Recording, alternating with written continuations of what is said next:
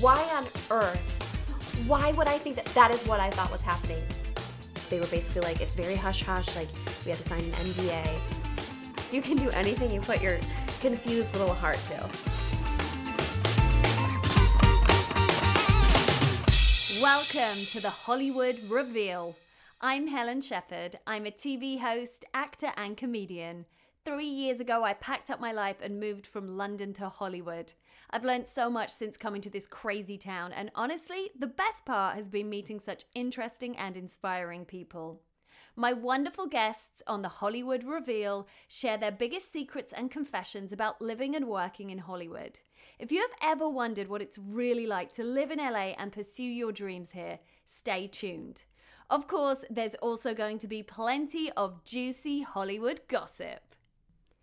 I am joined today by another incredible, super talented, wonderful guest. Okay, she is an actor, a producer, a writer, and a TikToker. It's Eliza Maher. Hi. Hi. I'm so happy you're here. I'm so happy to be here. And it has been well over a year since we saw each other. We only met once before. Mm-hmm. We shot a little commercial together kind of mid-pandemic when they opened up a little bit and we were allowed to shoot again. Yeah, I feel like it was it only a year ago, or has so much happened since then that I'm like, I'm confused. It was more than a year ago. Okay, yeah. Yeah, I think it was like closer to a year and a half, which is crazy. Right. Yeah. So that is how we met. And I remember being so impressed by you because they just kept giving you more and more lines. And you just had so much copy and you just nailed it. Thank you. And I think I had like less than a quarter of what you had, and I still had to do like 10 takes. Well, to be fair, I've always said I think I have a little bit of a photographic memory. I don't know how to explain it, but like when I'm memorizing stuff, I'll often, if I get tripped up on a sentence, I'll kind of close my eyes and I'll be like, it was halfway down the page, halfway through the paragraph, the first letter started with an S. Like that's just like the way my brain works. And so admittedly, doing stuff like that and getting copy on the fly has always been relatively easy for me because I feel like I see it like in my mind's eye. It's such really an weird. amazing skill. I need to work on that one. Okay, before we get into all the other questions that I need to ask you, this is the Hollywood Reveal. So do you have a confession, a secret, or a story that you can reveal about Hollywood? Okay, so this is something that I honestly didn't even think about until you asked me this question the other day to kind of prep me for this. But so it occurs to me that I think when I first moved here back in like 2015, 2016, I think that I inadvertently did a social media spot for what is now the infamous WeWork/We Live company. Did you watch the documentary about WeWork, The Great Fall? I haven't seen it. You should watch it. It's really interesting. It's super fascinating. And I was watching the documentary and I didn't realize at the time, but when I first moved to LA, when you first move here, it's like you take whatever anybody gives you. You'll do anything. I nearly did a job for Scientology. Yeah, and sometimes you don't realize it till your hands are on the buzzers, and then you're like, oh, I probably shouldn't be doing this. Yeah. No, I mean at the time it was like, we're gonna give you $100. Basically you had to do like a fake testimonial. Is what it was. And so I remember it was just like a big group of creatives, and they were sort of round robin, like having people come in and get in front of the camera, and they asked us to each come up with a career that wasn't an actor, obviously, but they were like, make it like a freelancey, like creative career. And they kind of just had us like, improv in front of the camera. And they told us to talk about how much we loved living in this artist community. They were basically like, it's very hush hush. Like we had to sign an NDA, and they're like, it's a company, and they're like developing like an artist community. And that was all they said about it. And, I don't know, give me $100 or something. And at the time, that was like a lot of money to me, you know what I mean? And so I was like, sure. And so I remember doing it and thinking, I'll probably never see that. And I'd wonder what happened to that thing. And I haven't thought about it in 7 years. And then I was watching this WeWork documentary, and I realized that We Live, which is the next phase of what their company was, where they started to buy up real estate. And they were basically buying real estate, big apartment buildings, and getting people to live there and creating it and starting to pitch it as like an artist community. So like a big place for people to live and like rent a room where there was like a communal area, and you got built-in friendships and a built-in social network and all this stuff. And it just like occurred to me, I was like, that's what that was for. That was absolutely WeWork. They were totally like trying to like lowball a bunch of actors and like get them to act like they were living in this artist community. And like that's when they started to totally crumble. And it came out that they were falsifying, I think, like, you know, what their net worth was and all this stuff. And the whole thing like ended up just crumbling underneath them. And I was like, I totally did that. That was me. I did that. I absolutely contributed to that. And I had no idea. Oh, wow. And I mean, I don't know for sure, but the time, I mean, I checked the timeline before I came. It lines up perfectly. Like that's when they developed We Live, and that's what the company was called. And like that was right when I moved here, and it just makes perfect sense. I really think that that's what I did. And that's so crazy that they actually didn't tell you on the day what you were shooting or filming for, because I've done stuff for questionable companies, but I've actually at least known what it was for. I don't think I've ever done a job where I really was not told what it was for. And like, what a lesson. Like, because you just, I mean, you're so desperate when you first get there to just like do anything. And I didn't have anything on, you know, tape. I didn't have a reel. And so for me, I was just like, yeah, whatever. If I can get something, you know, for a reel, it's good, right? Work is good. But like such a good lesson, because I would not want my face associated with that. And I would assume that I was also an idiot and probably signed something that wrote it off for like in perpetuity. Yeah. They can use it forever in whatever way they want. You know, you're not thinking that way when you're... I definitely signed a few of those. There's Absolutely. a few things out there that I hope never resurface. So you moved to LA how many years ago? 7. Seven. Yeah. And before that you were doing musical theatre, right? I was. Which is like my dream. I would have loved to do musical theatre, but like a little bit of a problem with the singing and the dancing. So, minor details. yeah, just minor details. Minor. I still have a dream that one day someone will train me and I'll just have one amazing performance. I don't know which show I would do yet. Well, let me know. Maybe Chicago. I was just going to say, you feel like a Chicago gal. I can see that for you. Give you some fishnets. You're all Yeah. set. That's my karaoke song, all that jazz. Yeah? Yeah. There you go. Yeah, my husband's like, never play that song near her. But now you're in LA and you split your time between acting, writing, producing, and creating content. So firstly, which one of those do you feel you do the most? It's sort of shifted. I think last year it was definitely creating content. That's when I started doing the whole TikTok thing. And it really just came from a lack of control over my career. I just felt like I was waiting for people to kind of give me permission to make stuff and be funny. And I was watching all of these incredibly talented women that I knew, you know, from sort of like the improv scene and just from being in LA for some years. And I was watching them sort of take their careers into their own hands and make their own stuff and really, you know, progressing really well with it. And I thought, why aren't you doing that? You know, like, what are you doing? And so I was inspired by them. And, you know, one of my characters sort of started to take off, 90s mom. 90s mom. Yeah. I love 90s mom. I've sort of put her on the back burner for a little while. You ever get sick? I don't know if you do like characters or anything, but like sometimes you can get just like tired of hearing yourself talk. Like I feel like I've done so many of her and I love her so much, and she'll like... Can we have just a little impression of her now? Oh, you want to talk to Pam? Yeah. Well, yeah, no, she lives right in my bones, so I can just bring it out whenever I want. I'm so glad to be here on your podcast today. I'm just flattered. Oh, I love it. So I love that you took control of your career and started creating content, kind of doing the same thing, hence why I'm starting a podcast. But how do you find the juggle? Because it is draining trying to audition, trying to write your own stuff, create your own content, and then when we do book a job, then you're out for a couple of days doing that, and then all your other stuff has to suddenly stop. Like, how do you juggle it all? I think that, you know, and I've had this conversation with a few other people that I've, you know, chatted with on podcasts. And I think you start to have a really honest conversation with yourself about the things that you want to create and why you want to make them. And you have to ask yourself the question, I think every day before you pick up the phone or pick up the camera, and say like, why am I saying what I'm saying? Am I moved to do this?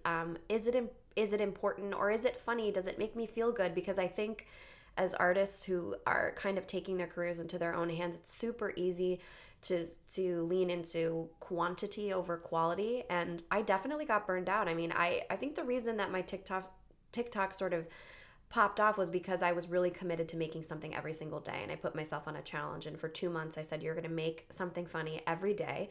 And yeah, I mean, I think that the repetition is super important when you're first starting to make something, if you're trying to go viral or whatever you want to call it. But I certainly burned out. And I think like 5 months in, I was lucky enough to book a movie, and I was filming, and I just felt, like I'm just going to take a pause for a second. I want to be like a real live actor for a little while. And then shortly after that, I went through some really tough personal stuff. I went through a breakup. I fractured my leg. Like there were all these things that sort of happened where I just wasn't being pulled to create. And I had to just be gentle with myself and say, it's okay to take a pause, and it's going to be there when you get back. And I think it's avoiding the burnout, but it does require you to have a really honest conversation and say like, what do I need? What do I actually need today? And like, will the world keep turning if I don't make a TikTok? Yeah. Yep. The world's going to keep on turning, and it's fine, Do you know what I remember? And I don't know why this stuck in my mind, because I think I was thinking about the same thing when you posted it, when you first started. So it's only been like a year that you've been doing TikTok, right? A year and some change, you've like really blown up. You have over 280,000 followers and 16.5 million likes, which is amazing. Congratulations. But anyway, back to what I was saying. I remember you posting, asking for advice about how to post on TikTok.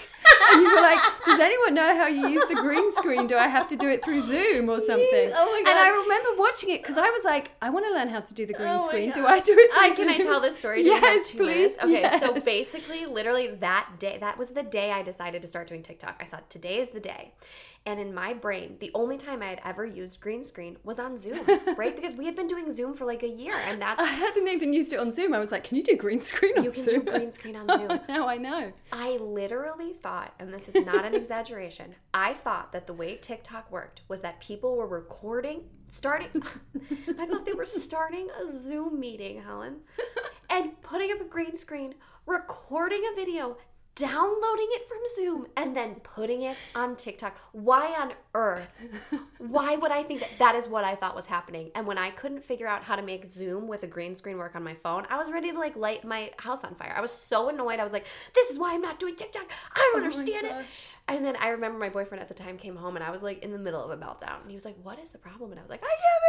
And he was just calmly went over to the computer and went onto YouTube and said how to use green screen TikTok. And it was like, oh, it's in the app. That is the point. The whole app. You just press that's one what button. It is. Yeah. And that was when I tell you that's what started my TikTok journey, that's what it was. It's very inspiring that you went from that to over 280,000 followers in a year. You can do anything. Do you hear me out there, listeners? You can do anything you put your confused little heart to. Oh my gosh. You mentioned that you had a meltdown, and I feel like everybody that is trying to do stuff in Hollywood has had a meltdown at some point. Mm-hmm. How do you manage your mental health here? Because it really does take a toll on your mental health. You're constantly auditioning, you kind of get used to no's, then you get a maybe, then you're on a veil, you think you're about to get a life-changing job, and then you don't get that, and then you're like back to where you were before. Mm-hmm. And it feels less than before because you actually haven't got any auditions that week. Right. It's really hard to stay positive. So can you speak to that? Therapy is great. Therapy is an incredible tool. I deeply believe in therapy. And I believe in being super honest with yourself if you feel like you need the support of an anti-anxiety or an antidepressant, which is obviously something that only you and your doctor can know for you. But for me, when I went through really difficult times, it was having the strength to say, I need a little bit of support right now, and being honest with myself and my own mental health. So I think that removing that stigma and being transparent and talking about it in this way is super important. At the moment, I'm not utilizing those things, and I'm still in therapy, but I think it's really creating a sense of self outside of the industry, because I've had this conversation with many people lately. You can only offer yourself as an actor and as an artist, as the human that you actually are. And if you stop taking care of that human, and that means like creating friendships outside of the industry, making sure that you are continuing your relationships with your family, traveling, exploring, finding the things about you that make you you without the job and the booking. Mm-hmm. If you stop doing that stuff, your entire world gets immersed by whether or not you book the job. And it's really, really unhealthy. And I think the best thing that you can do for yourself as an actor and as an artist and as a human being is to keep developing every other area of your life. If you want to be in a long-term relationship and you've been avoiding it because you think you don't have time for it, oh my gosh, focus on that for a while. I guarantee you, other things will start to pop up because of it as you develop those other parts of your life. If you want to, be a parent, and you think you don't have time, who knows what you'll unlock in your artistic life by paying attention to your human life. I think that they're married in more ways than we realize. Yeah, and I think I love what you said about traveling, because I always find it really hard to go away, because I'm like, but what if I get an audition, or what if I get a last minute job? And then you can spend forever never actually traveling or doing anything or taking a break. Sure. And then when you don't get the job, it's soul crushing, because you've paused every other area of your life for a thing that doesn't give you much back very often. So you're doing yourself a disservice, I think, by putting the rest of your life on hold in order to make this one thing happen, because the timeline that we've created for ourselves, or that we think that we're on, it's made up, it's imaginary, and your time is not the same as my time. And I think that taking away that sense of urgency that things must happen by this age or in this order, it's a lot easier said than done, but removing that sense of urgency, I think, is really, really important for ultimate success. Yeah, I totally agree. And I think now that I'm, I didn't move here till I was in my 30s, so I kind of had already removed that. I'd had loads of people saying to me, oh, you're a bit old to be moving to LA. Even my immigration team said to me, oh, you're brave going to LA at your age. Oh, I was like, thanks, guys. But I kind of just got over it. Was it a team of men? Yes. Tell me it was a team of men. Yeah, of course. But I kind of just had to get over that. And I'm just like, I'm just going to do my own thing and still do all the auditions, still do as much as I can, but just really start focusing on my own projects. Because I think otherwise, if you're just waiting for someone else to make it happen, then you do just get so lost in it. And I've definitely had weeks like that here in Hollywood, where I've just been, it's like such a high when you get an audition for something really big and you're so excited, and then your audition goes well, and then you just never hear ever again. You're just like, what did I do wrong? And you have to just get to the point where you know that it's not about you and your talent, it's just that they went for someone else, and there were however many talented people that they saw that day, and someone looked right and fit the role and all the things. But it's really hard to have that happen to you over and over and over. Right, it is. But, I'm glad that you came when you came, because I think that, you don't know when the role that you're going to get, maybe there's one that will change the trajectory of your career. You don't know when that's going to happen.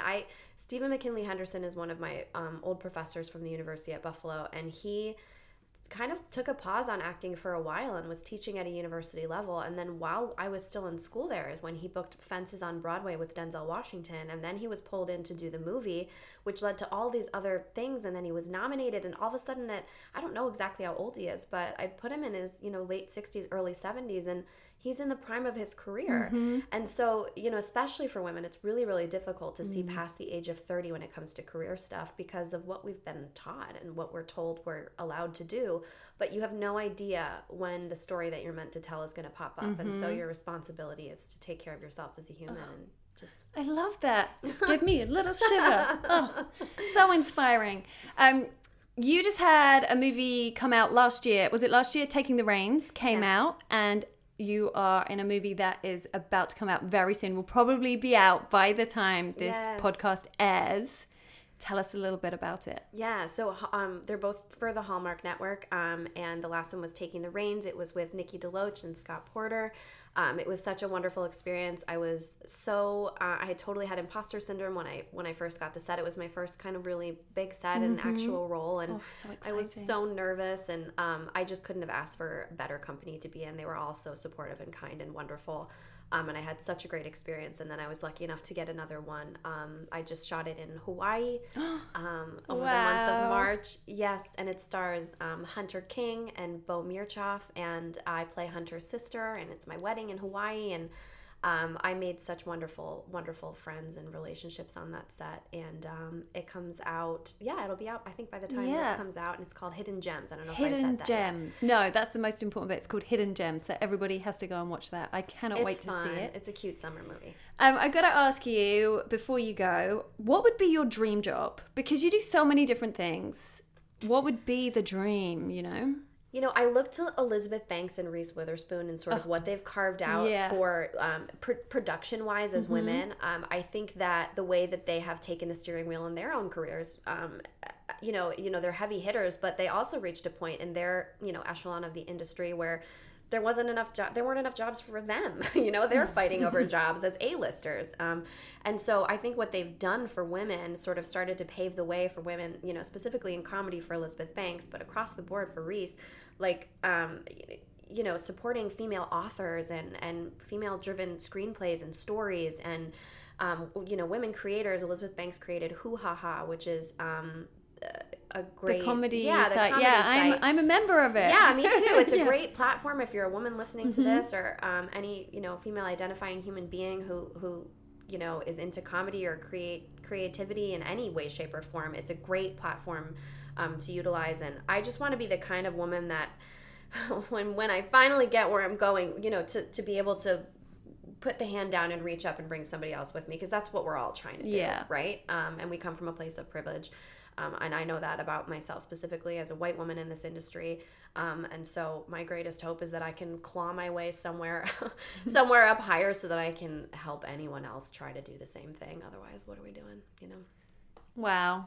I love that. Thank you so much. Where can we find out about you here on this podcast? Where can we find you? Where can our listeners find you, follow you, book you, watch all your stuff? On TikTok and Instagram, my handle is my name, so it's Eliza Hayes Maher. It's HayesMaher. And that's where you can find me and reach out and say hello. I'll always say hi back. Oh, thank you so much for talking to me today. You. It's been such a pleasure, and thank you for sharing all your wisdom. Thank you for having me. Appreciate you. Thank you so much for listening. If you enjoyed this episode, please do leave a review. Don't forget to follow us on Instagram @The Hollywood Reveal, and I'll catch you in the next episode.